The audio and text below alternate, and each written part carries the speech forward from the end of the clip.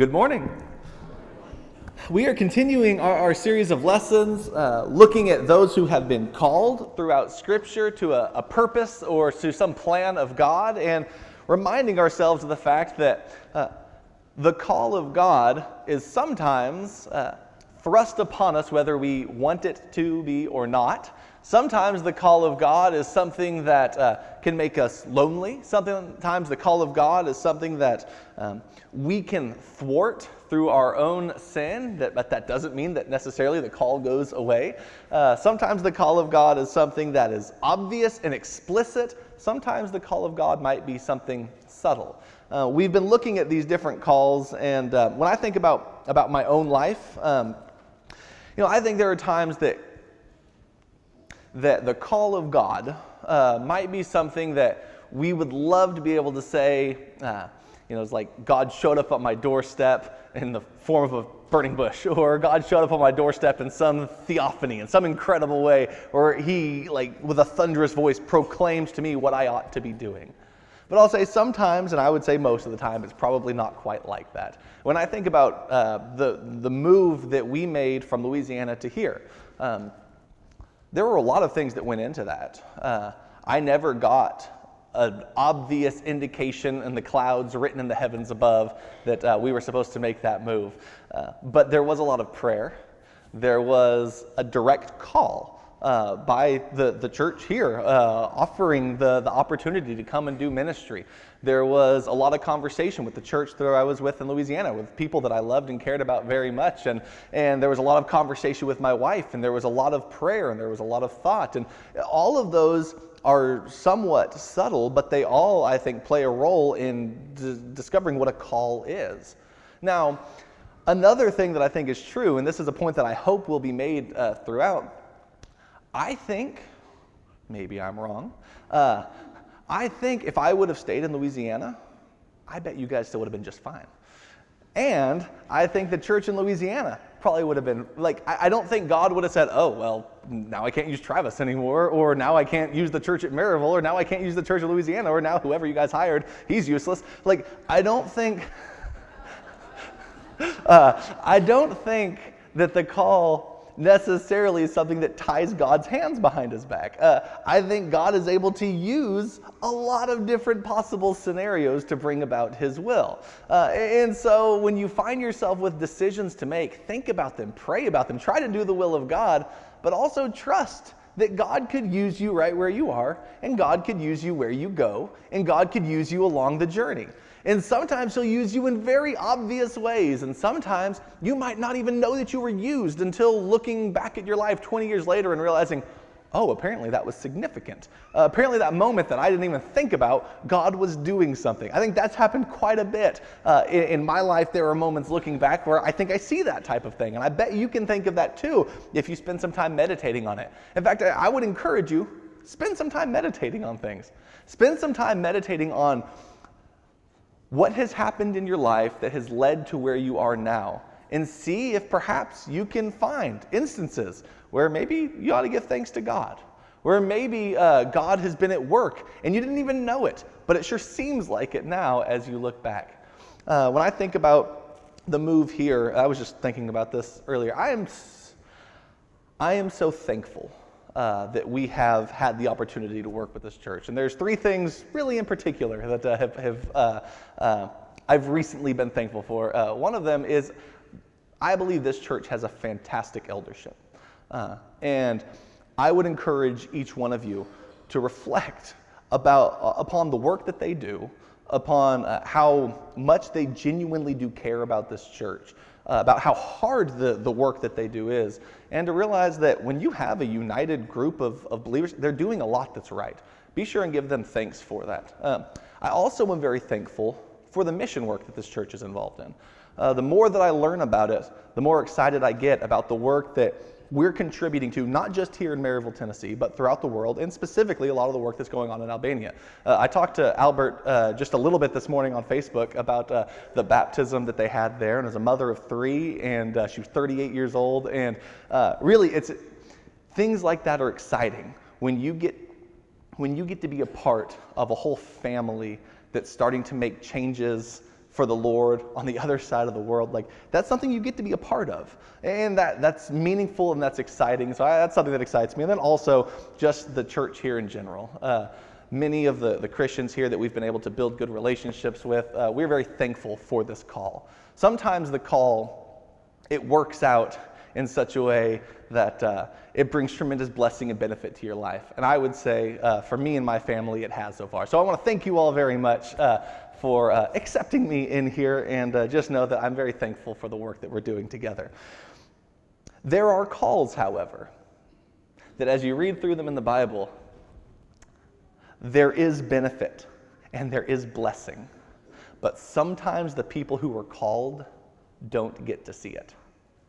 And what I mean is, we have moved here, and I can very quickly, immediately start rattling off some wonderful things that have happened for my family. I think spiritually things are going well. I like living near the mountains. There's a lot of things that are very good about the move that we had here. But we're about to read about someone who was called, and the blessing of his call. Yeah, it pops up a couple times in his life, but his life is really one that's filled with a lot of confusion.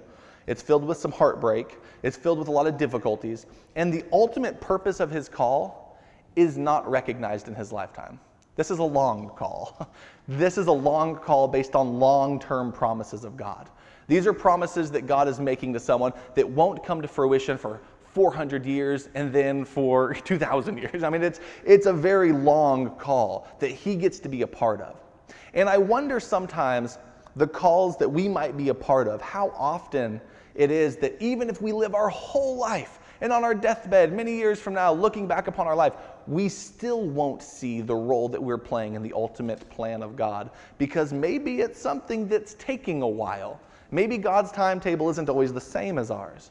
We're going to be talking about Abram and later Abraham this morning. And Abram is someone who made tremendous sacrifices. He's someone who had a call in his life that took a really long time to come to fruition. But that was just a small sample of what the ultimate call is that will take literally thousands of years to come about, and that we're a part of today, this call that was made so long ago. And I think sometimes we can have those types of calls. Sometimes it might seem like it was immediate and God is using me right now and great things are happening.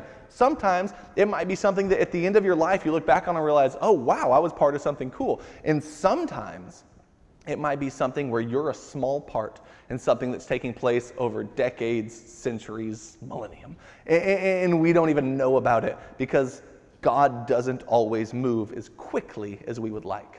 We're going to talk about Abram, and we're going to talk specifically about the fact that he was given a long call and a long promise, and he struggled with that daily. And I think that's perhaps something we can relate to sometimes. Now, look with me at Genesis chapter 12. Genesis chapter 12. So Abram already at this point has been on the move. He is from Ur of the Chaldeans, which is going to be basically the area close to Babylon. He's going to move up what is called the Fertile Crescent, and he's going to go and live in the land of Haran, and he's going to settle there with his family. And while there, he's going to be given a call from God to leave his family and go to a brand new land that he's never seen or experienced before. If you look at Genesis chapter 12, I'll read the first 3 verses. Now the Lord said to Abram, "Go forth from your country and from your relatives and from your father's house to a land that I will show you, and I will make you a great nation. I will bless you. I will make your name great, and so you shall be a blessing. And I will bless those who bless you, and I will curse those who curse you, and in you all the families of the earth will be blessed." Now, if you've noticed, there's a word that pops up a whole lot in that little paragraph, and it's the word blessed. And that connects back to some earlier stories, like Adam and Eve. They're in the garden, and God blessed them and said, "Be fruitful and multiply and fill the earth and subdue it." Or you can look after the story of Noah, where Noah brings blessing to his sons. After the sin of Ham, you have Japheth and Shem are blessed. And then you can see right here, Abram is promised that through him blessing will come, not just to him, although that's a part of it, but also to the whole world. And that's really, really significant because up to this point in the story of Genesis, God has been dealing with the whole world. God has been trying to multiply and fill the earth, and God has been trying to demonstrate a relationship with the whole earth. But what you end up seeing is every time God makes one of these plans and covenants with the earth, sin ends up coming along and wreaking havoc on it, whether it's in the garden, whether it's with Cain, whether it's with Noah, or whether it's with the Tower of Babel. And the thing that happens in the chapter right before Abram is called is the Tower of Babel story, where people, through their pride, try to construct this huge monument ultimately to their own name to make their name great. And God ends up dispersing them throughout the land, their languages are changed, and all of a sudden you have that same pride and divisive attitude throughout the whole world now. And so what is God going to do? Is he going to wipe out the world again with another flood and start over? No, he already said he wasn't going to do that. What he's going to do instead is he's going to work through a man and through a family to, over the long haul, bring about blessing to the whole world again. His plan is not to give up on the world, and his plan is not to wipe out the world. His plan is to bless the whole world again. And he's going to do that through the call of Abram. So Abram is going to be called for this grand mission, that through him and his family, all the nations of the earth will be blessed, and all the families of the earth will be blessed. And that's really like a huge call. When I think about the things that might be on my table of responsibilities, blessing every family on earth is not really on it. I think, well, I'll leave that to someone who's a little bigger than me. But God is calling Abram to do that. And of all people, you would think Abram is like the least likely in the world. For one thing, he and his wife can't have a kid. And so it's going to be really hard for them to end up producing this whole nation of people. Not only can they not have a kid, they couldn't have a kid when they're younger. Now they're older. They're certainly not going to be able to have a kid. They're well past the years of having children. He's an old man, and so is his wife's not an old man, but his wife's an old lady. And so they're beyond the childbearing years. Even when they were in childbearing years, they couldn't do it. And up to this point, they don't even really know who God is. It's like their religious experience has been that of the culture around them. He's ultimately a pagan at this point. And so God is calling this man, the unlikeliest man in the world, and saying, through you, I'm going to bring about tremendous blessing to the world, and you're going to die long before it ever happens. You want to do it? Here's all you have to do. Leave everything you've ever known and everyone you've ever loved and pack up and go to a new dangerous land where you know absolutely nothing that's there. When we moved from Louisiana to here, I did some research on the city, and I got on the internet and I looked at things. I even drove up here and checked it out a little bit. I looked at real estate, I looked at schools, I looked at parks, I looked at restaurants, I looked at all sorts of things to try to get a good layout of what it was going to be like here. You know what Abram couldn't do? Google. He didn't have the ability to do that type of research. And you know what was kind of dangerous in those times? To leave your family, to leave your home, and to go to a completely new area. One of the reasons that it was helpful to stay by family, well, there's a couple things. One, you usually lived with your family. Like, generations lived in the same household, multiple generations after generation, and you would become like the head of your household, or you would become part of it, and then like the kids underneath you would grow up, and then they would take over the household, and their kids would grow up, and you would have 3 to 4 generations living in a household, and that's going to give you an awful lot of help in making sure that you can do all the work that needs to be done to survive, whether it's growing your crops or whether it's fixing your house or all of these different things. You also had avengers of blood. Like, if anyone ever killed someone in your family would respond in kind to them. And you might think, well, that's not a good thing, and it's not a very good thing. But here's what it does. It at least motivates people not to kill you, if they know that people are going to then come and kill them. And so you have that type of attitude. When you leave your family behind, you're leaving behind your help, you're leaving behind your protection, you're leaving behind your covenant loyal community, your people who you are supposed to be loyal to and who are supposed to be loyal to you. You're leaving all of that behind, and you're going to wild, dangerous areas. When people see a foreigner coming in, I don't know if you know this, for some reason, when people meet foreigners, they immediately assume like the worst of intentions. People are often suspicious and skeptical about foreigners, and I don't think that's a good thing at all. But that's something Abram's going to have to face. When he goes into a new land, people are going to immediately assume, why is he here? What's he running from? What's he going to bring here with him? We don't want him bringing his foreign stuff into here. And all of a sudden, he's going to have to overcome those types of issues, prejudices and things like that. And so this is a really bad decision if not for the call of God. But God calls him. He ends up going to the promised land and scoping it out. And he sees there that the land's really nice and really good, and that's the land that God is going to give to him. Although, again, it's not really going to be his. It'll be his descendants many, many, many years after him. You come to find out that his descendants aren't even going to get it for 400 years. They're going to be in slavery until that time period. And then when they have it, it's still going to be a long time before they ultimately bring about blessing to the whole world. But Abraham is part of this call now. What's fascinating about it is he has to struggle so much with trusting and understanding how this can possibly happen. Because remember, he can't have kids. That doesn't seem to be on the table for him. And so he's been given this call, and I tend to think that Abram's life is a lot like the story of Israel, only a small scale. He's a microcosm of the whole story of Israel. So, for example, what does Abram do right after this call? There's a drought in the land, and he goes down to Egypt. And he's terrified that they're going to kill him in Egypt. And so he ends up saying that his wife, Sarah, is his sister.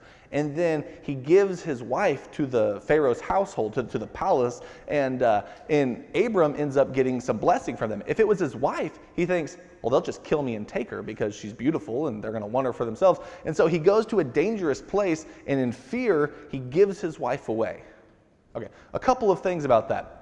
One of them is Abram's really not understanding this promise of God. If the first thing you do when you find out that you're going to end up having a bunch of descendants is give your wife away. She's kind of important for that process of having descendants. And so doing that was a really bad decision on his part. But also, it demonstrates how hostile things are in Egypt. And do you know what God ends up doing to the Egyptians? He ends up sending plagues on them. While Abram is down there, plagues hit the Egyptians, and then they end up giving him his wife, giving him a bunch of goods, and then he leaves the land. That's Genesis 12. Well, that kind of sounds familiar, doesn't it? The children of Israel end up going to Egypt. They end up being oppressed there. They end up having plagues fall upon the Egyptians before they leave, and they leave with a lot of the wealth of Egypt behind them. What happens at the very beginning of the story is Abram lives out the whole story that Israel is going to endure. But not only that, Abram's life from this point forward is one of a lot of ups and downs as he tries to struggle and wrestle through this promise that God has given him. And that's a lot like what the story of Israel is. Israel's whole story is a struggle. It's a wrestle. That's actually what the word Israel means, the one who wrestles with God. And so, Israel will ultimately bring about blessing, but man, there's a lot of confusion and ups and downs and hardships and missteps along the way. You want to talk about missteps? Look at the life of Abram. Abram thinks, okay, so I'm supposed to become this great nation. The first thing I'll do is I'll give my wife to Pharaoh. And God says, no, take her back. You're not going to do that. And so then you get to Genesis chapter 15. And notice what Abram says here to God. Genesis 15, verse 1 and 2. It says, after these things, the word of the Lord came to Abram in a vision, saying, do not fear, Abram. I am a shield to you. Your reward shall be very great. And Abram said, O Lord God, what will you give me, since I am childless, and the heir of my house is Eleazar of Damascus? So here's what Abram seems to be thinking. Maybe it won't be through an actual physical kid of mine. That seems impossible, but I do have an heir. His name is Eleazar, and so maybe God is going to work through him. And God ends up saying in verse 3, verse 3, Abram keeps saying, since you have given me no offspring, one born in my house to be my heir, then behold, the word of the Lord came to him, saying, this man will not be your heir, but one will come forth from your own body. So the first misstep he has is giving his wife away. Then he starts to misunderstand God's promise, well, maybe it'll be through my heir, but not through an actual descendant. And God says, no, he's going to come from your body. So then you get to chapter 16, and he thinks, okay, if he's going to come from my body, he certainly can't come from Sarah's body. And so Sarah offers up one of her maids, one of her servants to Abram. And Abram marries her, named Hagar, And they end up having a kid. And Abram's like, all right, got it. I solved God's problem. We now have a descendant, and his name is Ishmael, and he's the one that God's going to work through. And God has to come and say, no, that's also not it. It's going to come from Sarah's body too. And so then you get to chapter 18, and this is where God shows up in the form of a man, which is really fascinating, and they have a meal together, and they begin talking, and God says, no, it's going to be through Sarah's body. And Sarah begins to laugh at the absurdity of the idea. By the way, time has been passing. It's like he was about 75 when he was called. It was about 10 years later or so that Ishmael was born. Now it's getting to be about 14, 15 years after that. He's getting close to 100 years old now, and he's been waiting 25 years for this promise God gave him, and he's like, I'm going to die before this thing even happens. So what is, you have to have some other plan in mind. And God says, nope, you and Sarah are going to have a baby. The unlikeliest story of all is what's actually going to happen. And so Abram says, okay, fine. And so he finds out that Sarah, within the next year, is going to have a child. And you know what he does after hearing that glorious news? Look at chapter 20 of Genesis. This is in between hearing that she's going to have a baby within a year. By the way, it's possible she's pregnant when this story takes place. This is in between her hearing that message and having the child. We find out that Abram, on the way to a place called Gerar, in verse 2 of chapter 20, Abraham said to Sarah, his wife, she is my sister. So Abimelech, king of Gerar, sent and took her. He does the same thing. Like the same thing he did with Pharaoh, where he said, this is my sister, and Pharaoh takes him. He does that with Abimelech, king of Gerar. And then he takes Sarah. It's like, stop doing that, Abraham. You're supposed to have a child with this woman. Quit giving her to these other kings. And then Abimelech his household in the country ends up being plagued. And he's saying, why did you do this to us? Why didn't you just be honest with me?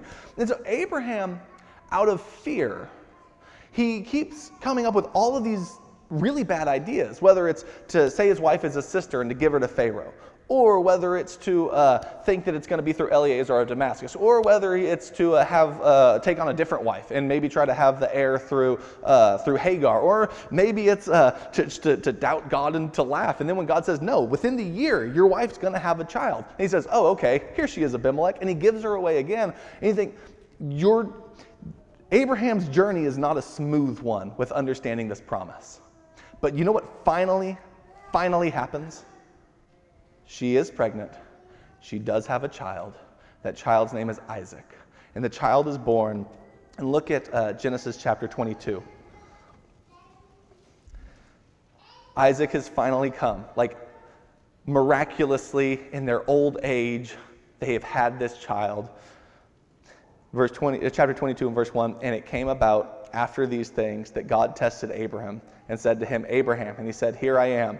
And he said, take now your son, your only son, whom you love, Isaac, and go to the land of Moriah and offer him there as a burnt offering on one of the mountains, which I will tell you. Like 25 years in the making, trying to do everything possible to have this heir. And God keeps saying, no, it's not going to be Eleazar. No, it's not going to be through some other means. No, it's not going to be through Hagar. No, it's going to be through Sarah. Finally happens. Sarah is taken twice. He ends up getting her back twice. Like every problem you can imagine emerges. And he finally is able to hold his child. And then God says, by the way, here's what you're going to do with that child. Go offer him up as a burnt offering. And you think, what in the world is God even doing? Like, why? That doesn't sound like God. That doesn't sound like the Lord that we worship. Why? He doesn't do that. And all of a sudden, tremendous confusion. But the thing I think we have to remember is Abraham doesn't actually know this God very well at this point. He has appeared several times to him. He's given him several really difficult calls and commissions and commands. And Abram's trying to figure this stuff out as he goes. And now all of a sudden he's told this terrible thing to do. But you know what? There were people in Canaan who did that. Child sacrifice was something that some of the other gods did require. And people did that. And all of a sudden Abraham realizes, is this God like one of those? Is he like the other gods of Canaan? Is he one of the... And he has this incredibly difficult decision to make, but here's what Abraham has learned to do. Through all the highs and the lows, he's learned that he can trust this God. He doesn't always know what this God's going to do. I think right now he has no clue what this God's going to do. But he seems to have developed a trust in him. So that it appears that Abraham is going to trust somehow through this child, I am going to have more descendants. I don't know how. It's kind of like giving your wife away to Pharaoh. How is this still going to happen if I give my wife away? Well, something's going to have to intervene. Abraham seems to know something is going to happen. The book of Hebrews suggests he thinks there's going to be a resurrection, that he might offer Isaac and God will raise him back to life again as a demonstration of his faithfulness to the promise, but he doesn't know what's going to happen. Anyway, Abraham gets him, binds him, is going to go through it, and God stops him. I think this might be something of an object lesson in the life of Abraham, that God will not let this promise fail, and that God is unlike those other gods you've ever heard of before. Those other gods might require this type of thing. Yahweh will not. The God of Israel will never require this type of thing, because I think it might be a revelation of something about the nature of God, that he is not the God of death, but he is the God of life. And so it's a radical way of demonstrating to Abraham that the God you serve is different. And so all of this is going into the story of Abraham, and he's trying to figure things out along the way. He eventually, Isaac grows, Isaac has children. The promise, we start to see it fulfilled as the rest of Genesis plays out. But I think for our purposes, looking at this story of how Isaac came about and what happened once he was born, there are some important lessons for us to learn as well. The first one is that a long relationship with God is going to be full of a lot of confusion, a lot of doubt, and a lot of unanswered questions. Prepare for that. A journey of faith is not always about smooth, clear, pristine answers. It's about walking with a God you don't entirely understand. It's about walking with a God who's kind of unpredictable. It's about walking with a God that you trust is good, although sometimes it's hard to figure out, or impossible to figure out, exactly what this God is going to do. We trust that he's good, even if the journey with him is rocky. Abraham certainly experienced that, and he's kind of the prototype of what a long relationship with God is going to be, and what the long promises of God are going to take. Secondly, I would say one of the lessons you could learn from this is that trusting God is a better practice than trying to force God's hand.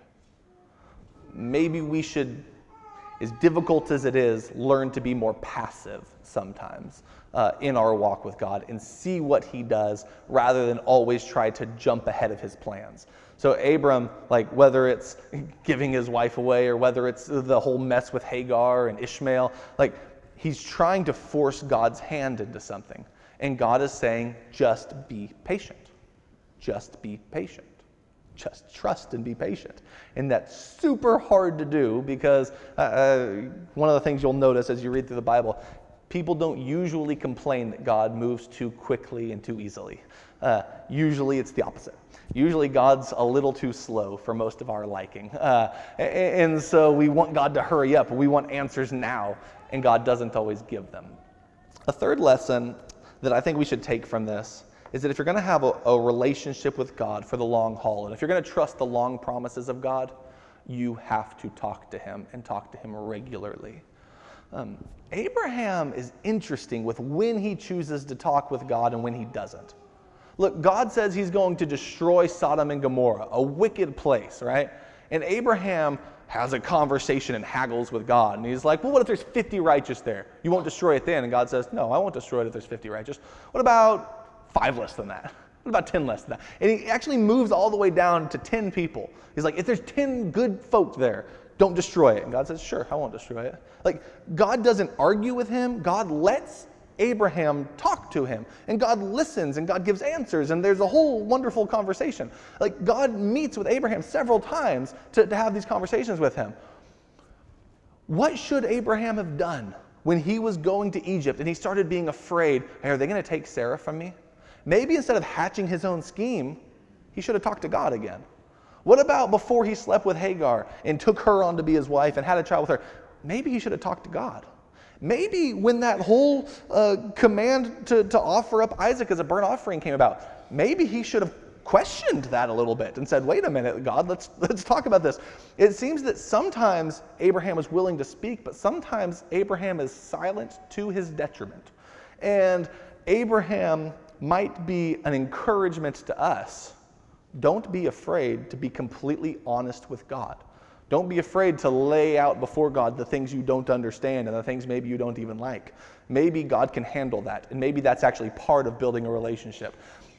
If you can't trust God enough to complain to him, then there's still room for growth in your relationship with him, because that is something that takes trust. In order to lament to God, you can't do that without trusting God. It's an act that says, even though I'm going to say some things that might not even be right, I'm going to completely, honestly pour my heart out to you about what's going on right now. And I don't think God will be upset about that. I think that's actually something that can bring you closer to him. Don't be afraid to be honest with God and to talk to him throughout the long, difficult journey. And then finally, I would say a fourth lesson we can learn from this, and we've already mentioned it, is that God calls the unlikeliest of people. And you actually see that all the way through Genesis. One of the motifs that pops up over and over again is people expecting the firstborn son to be the blessed one, but it's always like the younger one, the second or the lastborn. That happens repeatedly. And it's just a subtle way of giving nod to the fact that humans might have a way that we think things ought to work, and God just about always subverts them. And when it comes to Abram, if you're going to call someone and say, you know what, if I'm thinking, all right, I'm going to start a nation, I tell you who I'm going to choose. A young, newly married couple who's going to be fertile and have a bunch of kids who are really righteous, wonderful folk, and I think that's a great place to start. That's not the way God does it. God looks and he sees someone who up to this point had been living a life of idolatry, and up to this point had never been able to have a kid and is well beyond the years of being able to, and he says, the perfect couple. And that's the one that God chooses. And he doesn't even if God would have waited until they were about to have Isaac and then said, hey, next year you're going to have Isaac, that probably would have been a lot easier than 25 years earlier saying it and then giving them no information as to how and when this is going to happen and just saying, trust me along the journey. But God sometimes just wants us to trust him along the journey. And so if you find yourself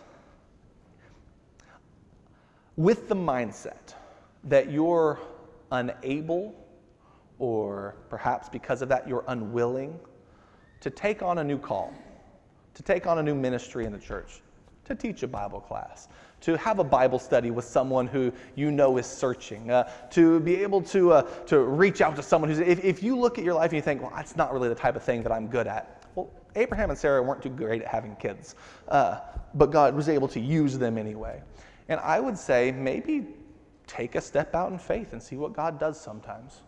Maybe challenge yourself in new ways and trust along the difficult journey that God might help see you through. I think you might be surprised at what happens. I think that happens a lot, actually.